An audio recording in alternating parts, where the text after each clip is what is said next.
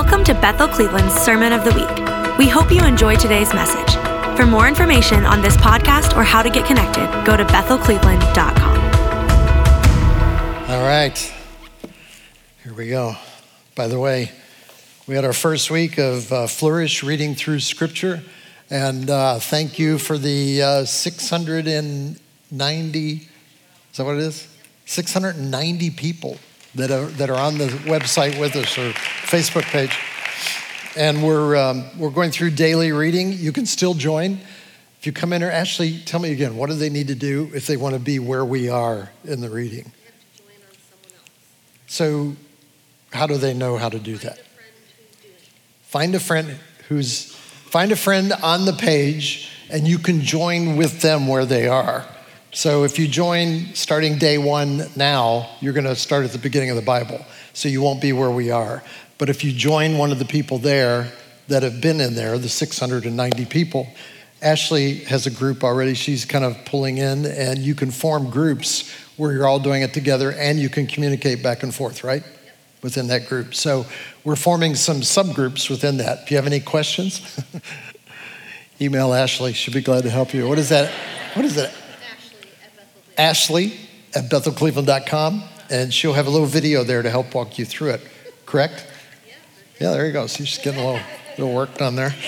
And also, for those of you who you want to kind of go through it and check through, we have a little booklet we made out back. There's a few of those left. We've given out 50 or more of these, I think. They're free, but it just takes you through if you want to check off every day, or you can do it on the app. What is that app we use? It's YouVersion. Bible YouVersion. That. In the bookstore. Oh yes, and today there are Bibles in the bookstore that also follow the exact pattern of what we're following. And then on Fridays, we're doing a podcast. We recorded on Tuesday or Wednesday, and then Friday it's released. So this first one was a little long, 50 minutes. We're kind of getting our sea legs there, trying to figure it out. But we had a good time, Ashley and I, talking about some of the things that we had studied that week. We're going to do it. Obviously, we cover a lot of material. And so if you jump in with us, we're just going to be selecting key things. We're in Abraham this week. You're going to really like it, the reading. I'm already reading ahead so that I can stay ahead for when we do the podcast. But it's going to be a lot of fun. Give us a little time, 2, 3, 4, 5, 6, 7 weeks. And we'll have this kind of, rhythmed out. And Ashley told me to, am I using my preaching voice right now? She said I have 3 voices. One is probably what? When I'm mad at you or something? Is that one voice? Yeah, there's the mad voice. There's the preaching voice, and then the regular Steve voice. So which one am I doing now? Regular Steve, okay. Well, raise your hand when it gets preachy kind of. She said it was a little preachy in the podcast, so I'm going to be watching it, this week. I had some things I wanted to say about her too, but I didn't, I knew that Jesus wouldn't want me to, because it's one of the things he's dealing with in my life right now, so I left that out. We had a great time doing it in a little room together and just chatting back and forth. It was a lot of fun, actually. That's part of why it went long. So we're gonna hold it to about 30 to 35 minutes each week. So we're just meant to be an appetizer, something to stir hunger. And there is great hunger about this right now. How many of you in here right now are a part of the Flourish? Look at that, around the room. Oh, that's like 2/3 of the room. Excellent. A lot of people here. That's what I was really pleased about. We got people from around the world that are on it, but the majority are people from Bethel Church, Cleveland. So thank you for being a part of it. It's part of the underground building that we're doing this year. Ashley's had this idea for quite a while. She brought it up. We thought, well, we'll probably get maybe 40, 50 people. People just aren't into daily reading of the word right now. It's just not something that's happening. And so, but I said, let's try it and see what happens. And the thing blew up. And I believe it's going up to 1,000 pretty quick because more and more people are hearing about it and want to be a part of it. People actually want a community to study the word together. And for nothing else but accountability. It's just fun to have, oh yeah, I need to do that. Others are doing it. It's the effect of the crowd. And we want to help everyone, not in a legalistic way, but in a way of discipline of our lives and taking control of what we do in our lives. Self-control is a fruit of the Spirit, And people that exercise self-control are being influenced by the Spirit of God. It's what happens when the Spirit of God is there. You learn kindness, you learn joy, you learn love and peace, you learn self-control. And so we're learning self-control, and I've been practicing these things for a long time, and it's a lifetime challenge because you go in and out of control. How many of you have ever been out of control? Just raise your hand. Yes, it happens. So in and out of control. And so in control, something's controlling you. I just found out today that I spent 6 hours and 4 minutes a day on my phone this week. So, we're going to get control over that thing. Part of it was reading the scripture for the daily reading. That's what jacked it up so much. But, you got to learn to control things. You learn to control your weight for health purposes. You might live longer. And this is a great time. New Year's resolutions, I know they die within about 10 days. But when you ask the Spirit to partner with you, like I did, a year and 10 months ago when I was overweight, and I didn't know I never really had a weight problem, but I was. I'm not going to say how much I was, but I was 30 pounds over, and where I should be, my BMI. I need to achieve that, and so I'm in it now. It feels much better in the BMI than it did in the latter movement of a year and a half ago. And so I lost 35 pounds over a period of about 6 months. I did it very slow, just changed my habits. And then November, December, I got out of my habits. I went into rebellion for about 2 months. And I thought I think it started with Thanksgiving. And so I put on a few pounds, and so Cindy and I both declared war again. I'm just telling you this because it's the battle on this side of heaven.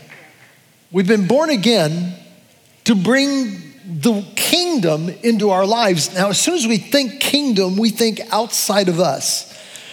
I need to win more souls. And we want to win souls. We've proven that over the past year. We need to disciple some people. We need to do all that, But the greatest thing you can do, and I'm not talking about greater as in lesser than doing those things. I'm talking about the first thing that needs to be done. So here at the first of the year, we're looking and saying, what do we need to do in 2024? What are my goals? My goals for this church, and I'm gonna lay them out here. This year are not widget goals. Widgets, you know what widgets are? I don't even think I know what widgets are, but widgets are those things, we get more widgets or more money, more whatever, more vacation, more. Most of those mores are outside of us. They're what the external aspect. And so we seldom go to the soul and say, here's what happened to me. I've been doing 40 years of being a coach and a trainer for people about forming maps for their life. Wrote a book about it, 5 years ago. Thank you for that one handshake, hand clap.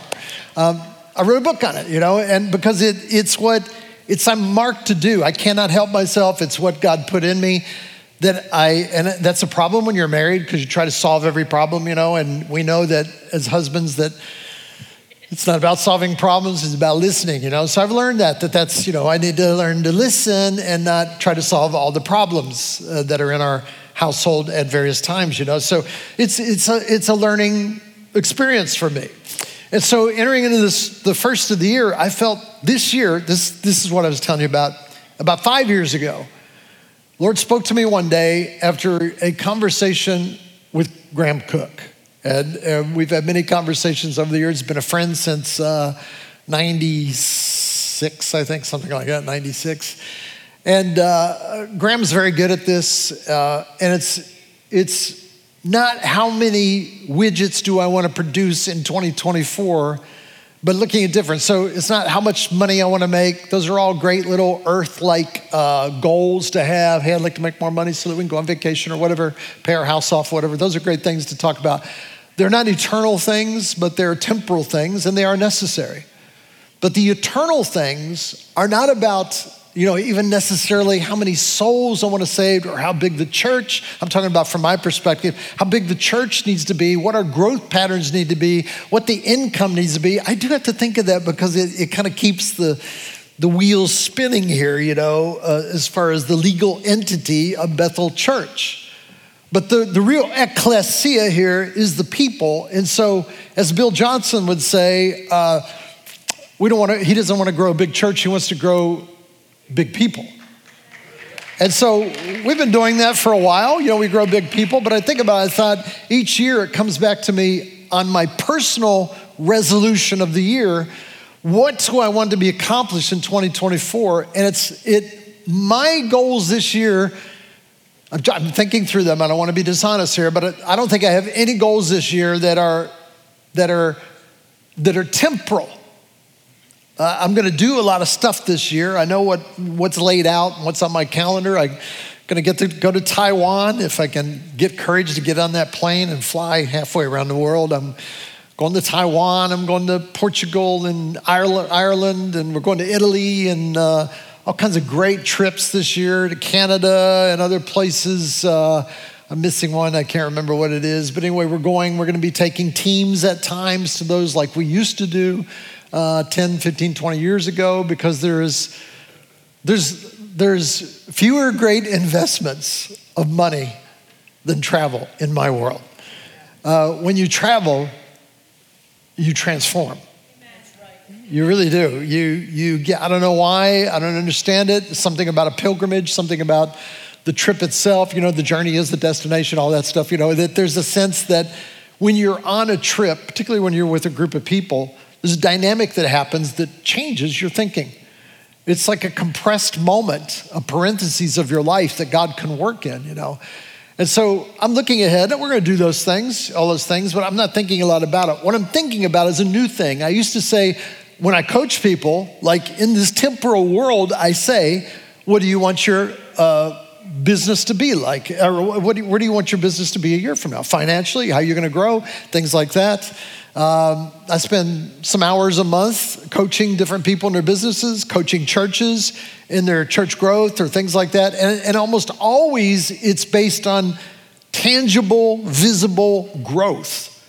What you can see from the outside, the expansion, the growth. And again, I don't want to demean that, but there's something right now of a move of the Spirit that is going way deeper than that I've been flirting with for about a decade now. And what it is it's not how much money do I want by the end of this year, how much prestige I want, how many likes I want on my page, especially the Flourish page, how many likes I want on the page, but it's now like, what kind of person do I want to be a year from now? So that's different. It's different. It's different. And we celebrate that. It's like, and what that means work inside. I've been saying this for years. The promised land is maybe there's multiple promised lands. One of the greatest promised lands in your life is you. It's the mining of you. It's the transformation of your soul. The Bible gives us so many great ways to transform our soul. It says in Corinthians that you behold his face and you're transformed in his image. That's why I come Sunday morning, I sometimes bring in a coffee or a drink or something like that, but I usually forget it because my focus is not the group of people I'm here with. That's part of it. I mean, we're here together. We're a tribe, that's pursuing the Lord. We love the presence of God. But I'm pursuing the Lord in a corporate anointing. It's different than my prayer closet. There's something more powerful here. Together, when we together come before the Lord. The Bible is more corporate than it is individual. It's always about tribes, nations, peoples. There's a few exemplars in Scripture, we know about Paul and Abraham and all the various ones that are there. But out of the millions and millions of people, there's really a lot of people just living life. And in the church right now, we are captivated. I want to make sure I do not get off track here. It's one of my new resolutions for 2024. We are captivated with shiny things all around us. It's just the way the culture is right now. We need this, we need that. If I had this, if I did, and really it's inward. So I'm going to start with something in Hebrews 11. We're going to talk about, I will talk about in the days ahead, I'll talk about buildings and properties and people we're going to reach. And Tommy Zito's coming back. We're going to do some more prophetic or evangelistic stuff and reaching the community. We're always going to do more prophetic stuff. We're going to raise up a batch of preachers this year. It's one of my personal goals is to extend some of the preaching input into this church. There's a whole lot of things that we're doing, not just bringing people from outside in, but people that are inside and revealing some of the gifts that they have. So these are all things, I got a whole list. Last year I had 25 things, dream lists for our church, and we accomplished 70% of them. And some of them were pursued and some of them just happened. That's one thing I love about presenting goals before the Lord. It engages heaven. Whatever we bind on earth will be bound in heaven. What we loose on earth will be loosed in heaven. When you loose something saying, this is what my desire is, there's an alignment in heaven. There's an alignment toward what that is. You cooperate with that and you'll see success without a lot of effort. It's all about your heart being in the right place. But you have to make some internal decisions. So I'm starting in Hebrews 11. I'm going to go quick through this. Hebrews 11:8. It says this. We are on a pilgrimage. And I'm going to show you. Actually, I brought a few slides here. I'm going to show you slides. Shows you how old I am. Some pictures I'm going to show in a minute. Hebrews 11:8, slideshow. That's what we're going to have. Hebrews 11:8. By faith. Everyone say by faith. By faith. Are you there in your Bible yet? I brought mine. God bless its soul. This Bible's been through a lot over the years. I still carry it. It's upside down, actually. And it's got all kinds of writings in it. It's like hieroglyphics. It's, but it's, I love it. I love being able to open this Bible. There's something, if I wasn't a Christian, I'd say it's magical. I'm a Christian, so I'll say it's mystical. Something mystical about opening Scripture and beginning to read, something tactile in your hands. So I encourage you to bring your Bibles in 2024. We will be using them. Hebrews 11:8 says, by faith, everyone knows what faith is, substance of things hoped for, evidence of things unseen. It says, by faith, Abraham obeyed. Well, that tells me, there's a whole sermon in that right there, that it takes faith to obey. For what the Lord has laid out in our lives, it's going to take faith. Faith comes by hearing, hearing by the word of God. So you're getting faith right now. Your faith is being stirred up within you just by hearing the word of God being preached. Even as I read out of scripture, so use that faith well to obey the Lord, to do what is right. There's huge universalism stuff going on out there. It's saying it really doesn't matter what you do. You're sealed in the blood of Jesus. Your life has been touched. You're going to heaven. Live the life you want. And that's going on out there, and that is heresy. It really is, obviously. The blood of Jesus covers everything, but he's called us with a free will into an eternal commitment with him. And you can, in my understanding of scripture, which we'll be touching on this year, you can decide not to be in the kingdom of God. Thank you, appreciate that. Hebrews 11, won't get on that. By faith, Abraham obeyed when he was called to go out. Now, every time in charismatic circles you preach on a message like this, 20 people leave the church. They do. That's confirmation that I'm to go out, and it's not. I'm just telling you that it's not. You need to stay here, plant yourself. Obviously, if you get multitudes of confirmation to do that, you do that. But don't be silly. And just because one thing flings into your mind at one point, well, that must be God and I'm going to do it. I see people, I've been in this 45 years. I see people shipwrecked everywhere because they followed a word of the Lord. You better have some serious confirmation. All the time I tell people, I wouldn't do that. I wouldn't do that. Well, I heard from God. Yes, you may be. I don't know. But you better be ready. You better be, but he can make it into good. Of course he can. He can make it into good. But this is going to be a huge sidetrack for you. Going into a whole different direction. You're going to end up in a different place. Stay where you are in that marriage. She's really not that bad.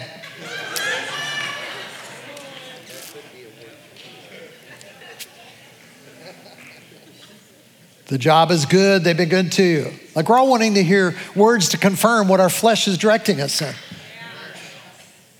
Yeah. The faith he obeyed when he was called to go out to the place. There's a whole lot of detail there. Called, go, out, place. What would happen? There's a reward in front of it. He knows what the reward is because it's been given to him. He would receive an inheritance. What was the inheritance? He didn't know at the time.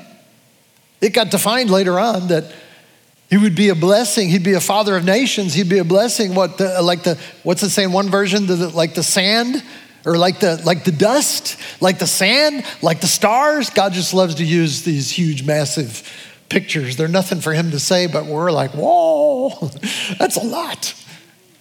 What he's saying is more than you can count.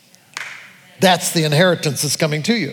So he went out. Now in Flourish this week, we're going to dig deeper into this. We're going to talk about Abraham, how he's believed to be the first man in history to leave a geographic environment and go to another geographic environment for anything other than water. Got to remember, in ancient times, you don't leave to go somewhere just, I'm going to go exploring over there, because you're going to die over there, because you don't know if there's any water over there, if the water's good. You stay near water. Over here near water. You don't leave it too far. I don't want to go more than a water's length of what I need away. So in ancient culture, everything was in water. Even when they came in the United States, all the main settlements are by water. You know, New York, Chicago, Cleveland, Detroit. Pittsburgh really got off base. But anyway, well, the three rivers, I can't give them that. By water, lakes, rivers, whatever. Why? Because there's life in that. So you plant yourself. I want to encourage some of you to make a deal with God, and God can always change this, but tell him, Lord, this is where I'm planted the rest of my life. You know, I did that when I went to Canada. The Lord called me there for 10 years, and right at the beginning of the 10th year, the Lord spoke to me and said, he stirred some things up, and it made me realize that even though it was difficult and it was a challenge living in the place I was for different reasons, it was just a difficult place to live.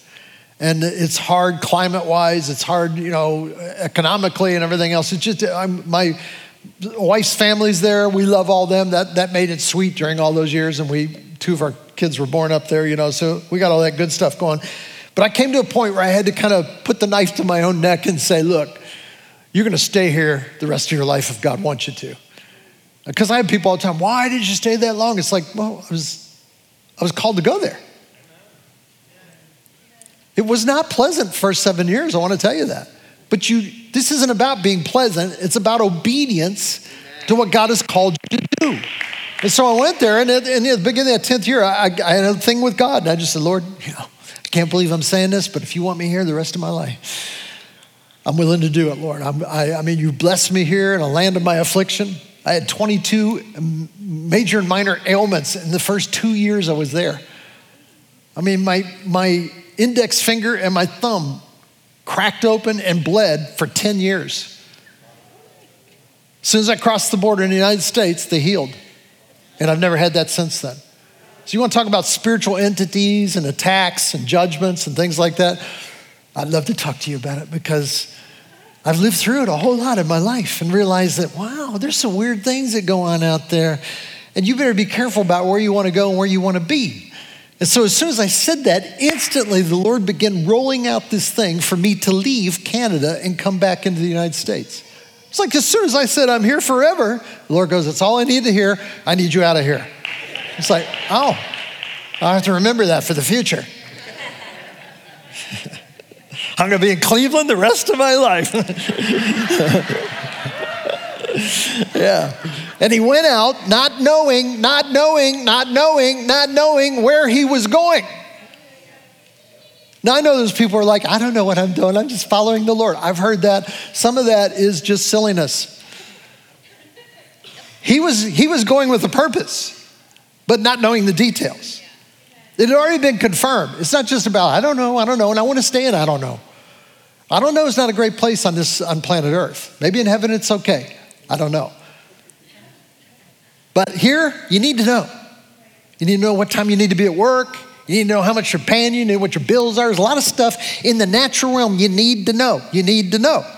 And so I want a church to be developed this year, and we're thinking of different ways that it might be expressed, but that we become a people that are living a life of faith and dependency upon the Lord, and they're building their own soul and planning and preserving and laying a foundation. Somebody gave me a word about foundation a few minutes ago. It's a really good word. Oh, it was Bob. Thanks, Bob. Yeah, about the Cleveland Clinic, how deep they're going, like 5 stories down, to build this building they're building. You're going to build in God. You're going to work something deep into your life. I mean, think about it. Someone tell me, what was Jesus doing when he was 24 years old? What was he doing? It was a carpenter. You think it was a carpenter, right? Yeah. Okay, what was he doing when he was like 27? He's a better carpenter? Yeah. How about 29? What was he doing at 29? So for 30 years, Jesus was doing life. We don't know what dreams he might have had. We don't know to what degree he understood the God that he was God. And I mean, I know it's a kind of a deal. You're just like, I have no idea. Like, was he fully aware he was God? Was he partially aware? Did he believe in prophetic words? Well, of course he was God, but he kind of put that aside. He took on the form of man. How does that all work? I don't know. But anyway, he did it, and he walked through life. And some even would say when he read out of Isaiah 61, when he was in the synagogue, that was the launching point. It was the movement. It was kind of like hearing a word from God. It was the moment where he said, and today this is fulfilled in your ears. So in a sense, kingdom people do what they do because they're obeying and moving in faith, and they'll move out of themselves like Abraham did when the call of God comes. No one ever preaches about the call anymore. I was raised in that where I heard you got to be a call of God, and it was probably legalistic, and it was reserved for a few people that were going to Bible school or something like that, had the call of God on their life, and didn't understand that your call could be as a physical therapist. Your call could be as a doctor or a teacher or something like that. And God's going to use you in that place, and I like the fact Lance Wallnau, many others are bringing that in such a way that it's received. Like, yeah, we all are called in some way, but you've got to move in the call. You can't just be influenced by other people. We've got to hear what God says. You move, and you will go out, but you're going out into the place of unknowing. Now, there's a book I'll recommend. It's like nuclear, though. I honestly, if you're not ready for your mind to be blown, do not read it. Save it. And I don't even know if I can read it. I may have been reading it, but it was given to me years ago. It's called The Cloud of Unknowing. It was written in the 14th century. It's pretty well known. I discovered it when I was in England once. I was over there and someone said, well, that's in the cloud of unknowing. And I'm like, I thought that was like a spiritual term or something. I said, we have the cloud of witnesses and the cloud of unknowing? I don't remember reading about that. I said, no, the cloud of unknowing, the book. I said, what book? From the one from the 14th century. And back then I thought, I don't read anything earlier than the 20th century other than the Bible, really. So it kind of stirred me a bit. So I went out and got the book, and I started reading it, and I couldn't handle it. It's basically about the life of contemplation. It's got 80 chapters in it, and it's this thick. I mean, every chapter is 1 page. It's really strange. But it was written, and they don't even know who wrote it. But it's been used throughout history in the church as a centering point for Christian mystics, people that believe they hear from God and believe that God does. And so, I was just reading it this morning, and I thought, it's the cloud of unknowing. We've moved into this cloud of unknowing where we are governed by the Holy Spirit and the word of the Lord. We've actually brought our will under submission to the move and spirit and word of God. And so to walk righteously, you have to know the word of God. This is the beginning place. Thank you, all of you that signed up to go through daily, because it's the foundation that needs to be laid for what's going to happen this year. There's some wonky stuff coming. I really believed a month ago, the Lord spoke to me, there's gonna be 30 attacks in America, Hamas-style attacks in America. I believe it's gonna be sometime in the near future. I don't know when it's gonna be, but it's gonna be something I saw very clearly. I wasn't thinking about those things. I've seen these things before, they have come to pass. But this one I saw and I thought, but what it was is it wasn't as a warning. I mean, what can you really do about that other than pray? But it was a warning in the sense of the undergirding of the foundations of your soul. This is a moment right now, all this year, we're gonna devote like months of study to particular books of the Bible. I'm gonna do Jude. I've been promising to do Jude. I'm moving Jude into February though, because we're going into Thessalonians for this next month or so. And we're gonna go chapter by chapter in there on Sunday mornings, and we're gonna talk about some key things because Thessalonians is a book that has the hope of Christ's return attached to it, but also has this development of your soul to ready yourself regardless of what happens. And in the second half of this year, there's gonna be a lot of what happens. There just is. It's gonna be constant turmoil and confusion. And if your mind is not, if you do not have the mind of Christ, and if your soul is not locked into Scripture, you will be confused and lost in the midst of it. Many even to the losing of their soul. And so I read this Abraham and I'm like, wow, it's like, this is a journey that we're on. It's an interesting journey, but I've been on this journey for a long time. As I've said, I taught the map thing that I did for, taught it 24 years.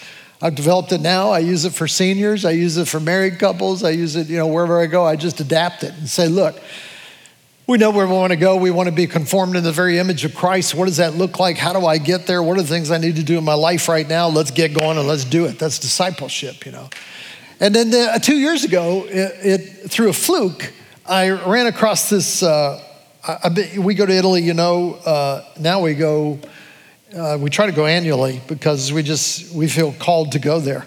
And we went 4 trips that were purely vacation. And then all of a sudden the Lord's opened massive ministry doors in Italy. It's overwhelming, really. We will be taking trips to Italy in the days ahead because there's such a need there right now. So massive doors opened up, even to the point where I thought, Lord, I never, it wasn't my goal to come and minister here. I just love the history and I love the food and the cappuccinos and all that kind of stuff that comes with it. We love all that. We love hiking. So we took up hiking some years ago, and then on my treadmill on YouTube, it came up about this Via Francigena, which is the ancient path from Canterbury, England to Rome. It's 1,200 miles long. And I thought, I want to do that. So I started watching videos of people doing it. There's all kinds of videos, how YouTube is. And so I'm watching these videos and get stirred up about it. And I made this commitment. I said, Lord, I want, if I just do a little chunk of it or something, I want to see, because they talked about how the path changes your life. People who are divorced, got a divorce or had a death in the family or bankrupt, particularly like Catholics, it's like their spiritual experience. It's like a Holy Spirit experience for them to go on the pilgrim path and walk it and leave your burdens there. And so when you get to the last hour of this path, after 1,200 miles, it takes months to do it. I've watched these videos, people collapse on the ground, begin weeping, and they cry out to God and thanking him for his goodness. Like, what? And I watch these, I go, what is going on there? What is the dynamic that's going on there? It's this cathartic thing that's happening in their soul and their mind as what it is focus on knowing. You have a path laid out that if you walk it every day, you know where it's going. It's going to go to Rome, but on the way, there's different things that happen along the path. I want to show you some pictures. We show the first one up here. I did it with some lifelong friends. That's Ken Roberts right there in the middle, his wife Missy. And Ken was my roommate in college. So I brought him out of Canada years ago. He helped in a church that we planted here in 1980. So we're right at the beginning of this segment, this leg of the Via Francigena. When we go under that bridge, we're on the path. Now, we're in a town right now. And so it's like, it's a town. You want to get out in the countryside. Let's go to the next one there. So there I am. That's me hiking with some sheep. No matter where I go, there's sheep. You know, and this is the path. The path looks different. You can see it's winding up the hill there. This is in Tuscany. We were in San Miniato. We're heading down to San Gimignano. And it's about a 33-mile journey. And so, you know, I'm 67, so we thought, let's do 10 miles a day. You know, we'll do that. This first day is 13 miles because we had to do a little bit extra. So we practiced for it. We spent months preparing for it, and here we are. And now you get there, you're really excited. We're on the path. We're on the path. Then you realize the path is the path. You're walking on it. I mean, it's hours and hours of thinking about cappuccinos and pasta, things like that. You're in the next town, you know, and you're walking, and it takes a while to clear your mind out. But there is a moment, and I could almost point on the path and tell you it was probably, and then we're with other people, and so you're chatting and talking, and so we made an agreement, like, you know, the first hour on the path we wouldn't talk. That was my rule. I just thought let's get our heads clear, you know, and so it was like a detox, you know. And we were in a detox. We need a detox right now as a church. We are so jumbled up and so, the anxiety is so heavy in the people in America and even in the church. And we're forgetting what God's called us to. So we're starting on this path, and it's okay. You feel anxious, but keep on the path because these things will begin to separate out of your life. Let's go to the next one here. I'm not sure what it is. Oh yeah, look at this.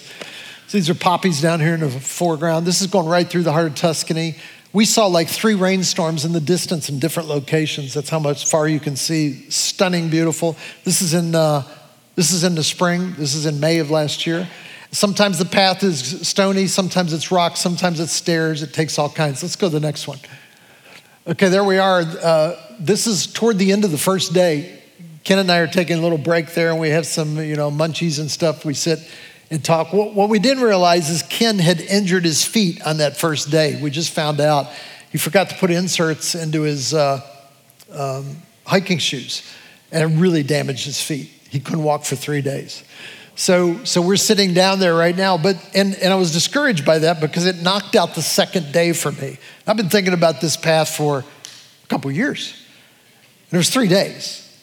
So the second day, I took off because the ladies went ahead, Missy and Cindy, but I stayed with him to help get him situated, make sure it worked out, and I was able to do third day. Let's go to the next one. Yeah, there I am back on the path again. Just another beauty. This is so, when you walk through this, which is such a metaphor for life, it blows your mind clean of so many things. You think about the sins of your past, the things you've already been forgiven of. You think about those things. You think about opportunities, and all this stuff's going through your head, you know, and you are one by one, you're deconstructing in your mind, getting these things out, and getting, by the second day, you wake up really energized, and you are excited about the journey. And all the stuff that you carry with you have been left on this first day. Let's go to the next one. Look at that. That's not, there's no lens, you know, no what do you call it? A filter. No filter on that at all. It's like mind-blowing green. In May, it just blows up, you know. And these are buildings that date back. This is Tuscany. You can't just build a garage on your house there, you know. It's a UNESCO site. So these have been around. That house is probably 400 to 500 years old, and it's a newer home in Tuscany, and it's actually abandoned. So that's where we went up and sat. Let's go to the next one here. Yeah, this is all along the way. Thank the Lord for GPS. You know, you can track where you are in the path. That's where we are in the blue dot. We're heading toward that red dot to the right there, and that's the town we're going to. So there's a constant referencing to where am I, and am I in the place that God has called me to be? Am I in that place of heading toward where God wants to take me? And so you check, that to me is that's the voice of the Lord. I mean, the voice of the Lord is the best GPS you've got. And he'll let you know you're on the right path, even when it doesn't feel like it. So let's go to the next one and see what it is. Yeah, there we go. Look at those vineyards to the left. Those are probably We have some vineyards there. We have some, those are probably almond trees there on the left and on the right. We go by lemon orchards. They have lemons like this big. There's lemons the size of melons over there. And this is the path, and that's all you see. There's another one here. I want to show you when you get close to the city, it started raining. Next pic. Oh, there we are in one of the towns. Next pic. That's a guiding post along the way. That little VF on the left, you see it everywhere. Helps guide you along the trail. Next. That's San Gimignano, which is our ultimate destination. And it used to be a city in medieval times. It had 70 towers in it. 70 towers. There's about 17 left now. You can see them. It looks almost like Manhattan on a hill there. And that's about an hour away from where we are walking. But in the midst, that was a foggy, rainy day, and we just peeked at it. And when you see the destination, it reminded the city set upon a hill, It was like you get clarity, even though it's a bit foggy, you get clarity. That's where we're going. And energy comes into you. You're really tired at that point. In fact, we went through a lot after this picture right here because it started pouring rain. We kept walking all the way to San Gimignano. It was pouring rain. The next one, let's see what it is. Yeah, there's the rain. We popped by a monastery on the trail, strangely enough, named Bethel. So, yeah, I think that's the last picture. Let's see, anything else? That's it. Yeah. So I want to bring those up because I got such revelation on the trail, and we've done parts of it, even since then in September, and we're going to go back and do more this year, but there's something about on the trail that reminds me of the life purpose. And so this is what I feel God's calling us to this year. In my last minute here, go to a verse I want to read to you, 1 Thessalonians 4. I'm jumping ahead. We're going to do 1, 2, 3, 4, and 5 over the next 5 weeks. But 1 Thessalonians 4 sets a foundation for us here. In verse 9, this is the first leg of our journey, and I want to challenge you on it right now in these next few minutes. 1 Thessalonians 4:9 says, "But concerning brotherly love, you have no need that I should write to you, for you yourselves are taught by God to love one another, and indeed you do so toward all the brethren who are in all of Macedonia." When I read that the other day, I thought of Bethel. This church is a gift. I mean, I don't know if you realize it or not. It's a pretty amazing gift. People who leave here and then call me back, they can't find a church. This is unique in many ways. I know a lot of churches. I've been in, I don't know how many, hundreds, maybe thousands of churches. I always love coming back here because there's a sense of distinct purpose, a sense of the presence of God. We value it above everything else, the presence of God. That's why we worship. We spend time, we spend money on worship. We've got great worship people here. I mean, the worship band and our leaders are amazing. They really are. I mean, the 4 or 5 primary worship leaders we have are, I hate to use secular terms. I don't know how else to say it. They're world-class people. It's not just their worship. They're just good people, And so I thank the Lord for them and all that play the various instruments. I mean, they're all great, and it's disproportionate to the size of church we are. I want you to know that. There's a lot of churches much bigger than us that would envy what we have in the worship capacity. And I like it because they bring us into the presence of God. And so this church is a church of love. We're like the church of Macedonia. And here it says, "But we urge you, brethren, that you increase more and more." This is the challenge of Paul when he's saying, "You've done a great job. Let's do more. Let's do more of that great job." And there's so many ways that we can do that I'll be covering in the weeks ahead. But here's one. It says, "See that you increase more and more, that you also aspire to lead a quiet life." This is way undervalued in the church. I mean, in the charismatic circles, we're so jacked up about ministry. We think that's the place that I'll really be happy if I can get into ministry and lead a team and then go out and start something and do this thing. I mean, I've been here 45 years. I hear it all the time, and I go, it's being leadership in the kind of biblical leadership is not becoming a star. It's actually becoming a doormat. It's a welcoming doormat. You get walked on all the time, but you're at the door of the Lord. So that's a good place to be. And so it's not what you think it is. I read this all the time and I go, because this is my passion personally over these past years, probably since 2019, I know for sure, is to aspire to lead a quiet life. What does that mean? Shh. There's an oxymoron here in the Greek, which is really interesting. It's kind of like saying, strive for peace. That's a good oxymoron because striving isn't peaceful.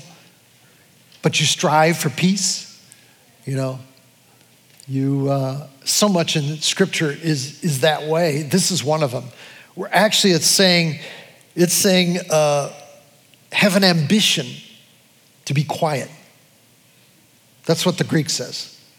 Have an ambition. Make it your ambition to be quiet. Now for me, this meant a lot of things.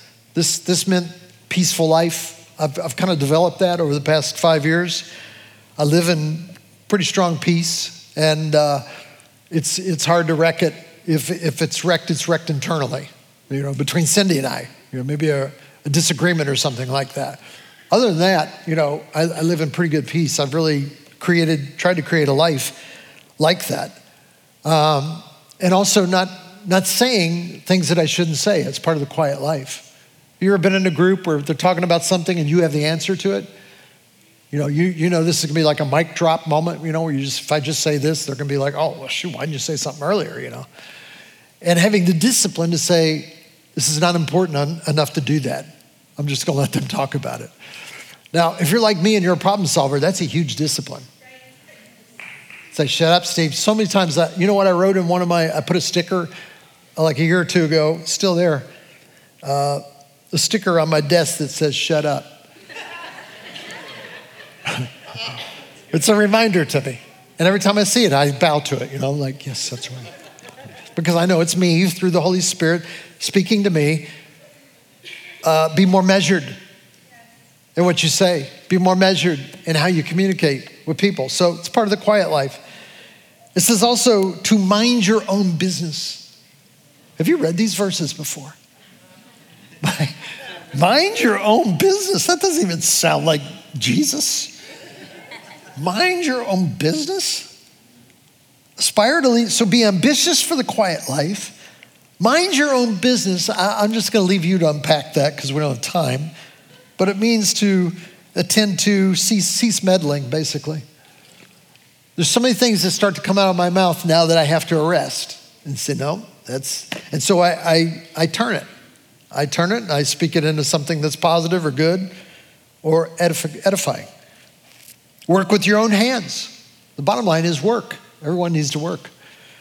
So work with your own hands. There's something about the path of God on this side of heaven, work. God will use work to develop your life. God will use work to bring peace into your life. He will. It's just what he does. It's the opposite of idleness. It's the Greek specifically is talking about artisanship. Find a craft and do it. Whatever that craft is, a money-making craft. Christianity doesn't take us from work, but brings excellence to it. And then finally it says, work with your own hands as we commanded you, that you may walk properly toward those who are outside, that you may lack nothing. Everyone stand up with me. Go ahead and stand up. Walk properly. Literally means having good form.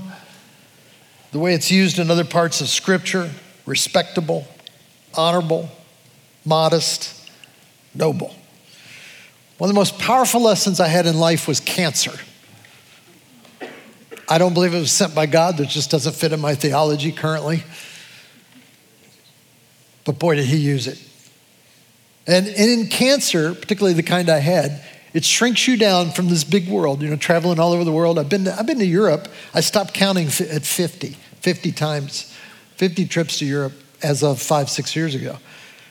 So I've been all over the world, Asia, Australia, everywhere else. I love it. I love travel, love meeting people. I learned so much from them, But in all that, when cancer comes, boy, it clips off the top 20% of your world instantly before you even know what kind of cancer it is.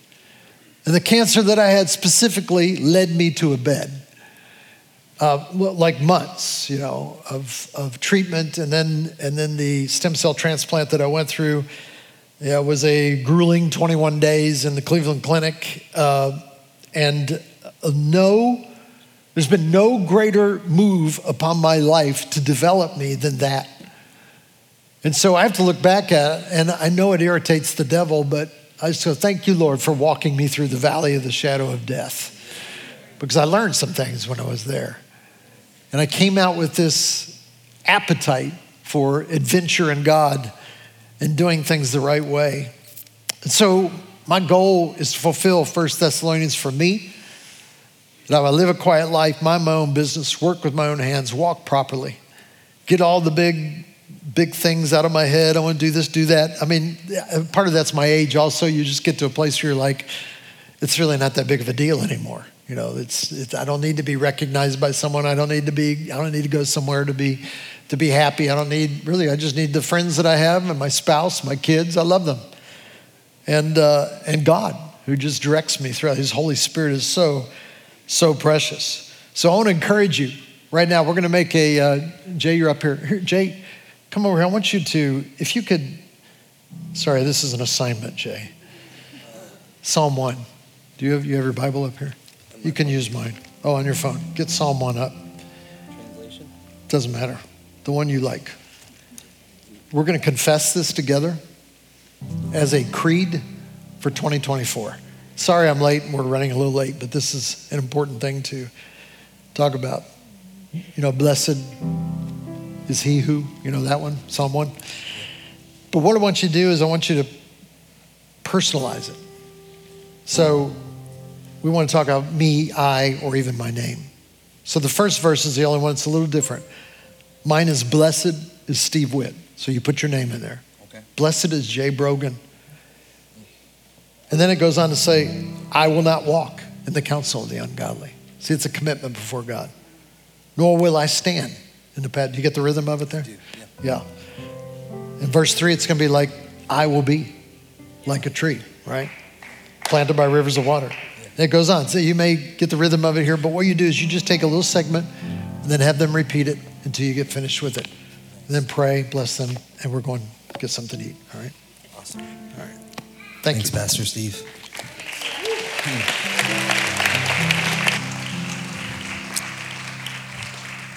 You can open up your Bible or pull it up on your phone, doing Psalm 1 in the New King James Version for those who are curious. But I did want to say something real quick. Aren't you just so grateful that Pastor Steve and Cindy said yes when the Lord asked them to come back?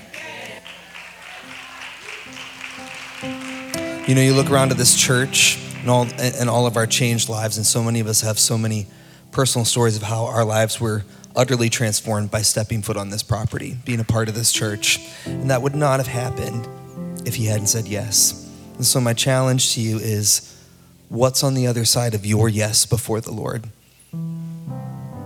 Steve's yes is his room. It's a big room, a lot of people. What does your yes look like? Could be amazing. Let's declare the word over you. I'm so thrilled about Pastor Steve and Ashley's podcast and going through the Word of God together one year. We were watching The Chosen the other day. How many like that show? We're a little obsessed. It's one of the only things that we watch. And it's not scriptural. I have to remind myself that sometimes. I'm not saying it's anti-scriptural. I'm just saying everything that the Jesus in the show says isn't written here. But I take it as such if I'm not careful. But Jesus had met with I believe it was a leper who got healed. And he said, go to synagogue, read the Torah. He said, I can't read. He said, then listen to it and let it transform you. Let's declare this today together as a church and let his word transform you. All right, so I'm gonna do my best for this homework assignment. Pastor Steve, you're watching this retroactively. I'm sorry. I'm kidding. Let's start with verse 1. Blessed is your name. Say it. You all said your name, not your name, right? Okay. I will not walk in the counsel of the ungodly, nor stand in the path of sinners, nor sit in the seat of the scornful. But my delight is in the law of the Lord. Woof. And in his law I meditate day and night. I will be like a tree planted by the rivers of water, bringing forth my fruit in season, whose leaf shall not wither, and whatever I do shall prosper. Now, the ungodly are not so, but are like the chaff which the wind drives away. Therefore, the ungodly shall not stand in the judgment, nor sinners in the congregation of the righteous. Listen to this last part here. For the Lord knows the way of the righteous, but the way of the ungodly shall perish. Come on, lift up your hand. Lord, I thank you, Father, that you know the way of the righteous. And in this house this morning, we are filled with the saints. We're filled with people who have surrendered their lives to you, God, whose righteousness is not their own, but the righteousness of Christ.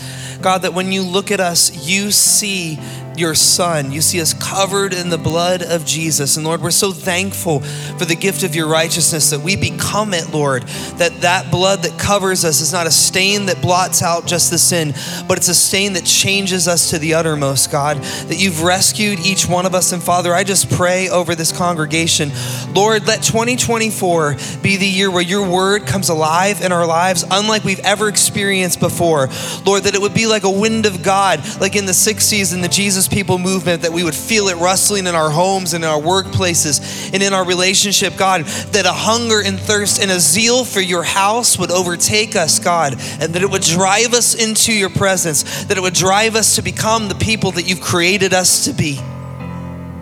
And Lord, I just pray, Father, for people who have specifically, I know this is tough to say, I just felt like the Lord told me to say it. If you failed in the past when you tried to read through the Bible in a year and you carry shame for it, let this be the year, God, where the shame is broken off, Father, and that you drive us into the presence, and that we are diligent and we read through this whole thing and let it transform our lives. And I pray that this would just be your first year through the word, and that many more to come. In Jesus' mighty name, amen. Thank you for listening to our Sermon of the Week. You can help us reach others by investing today at bethelcleveland.com/give.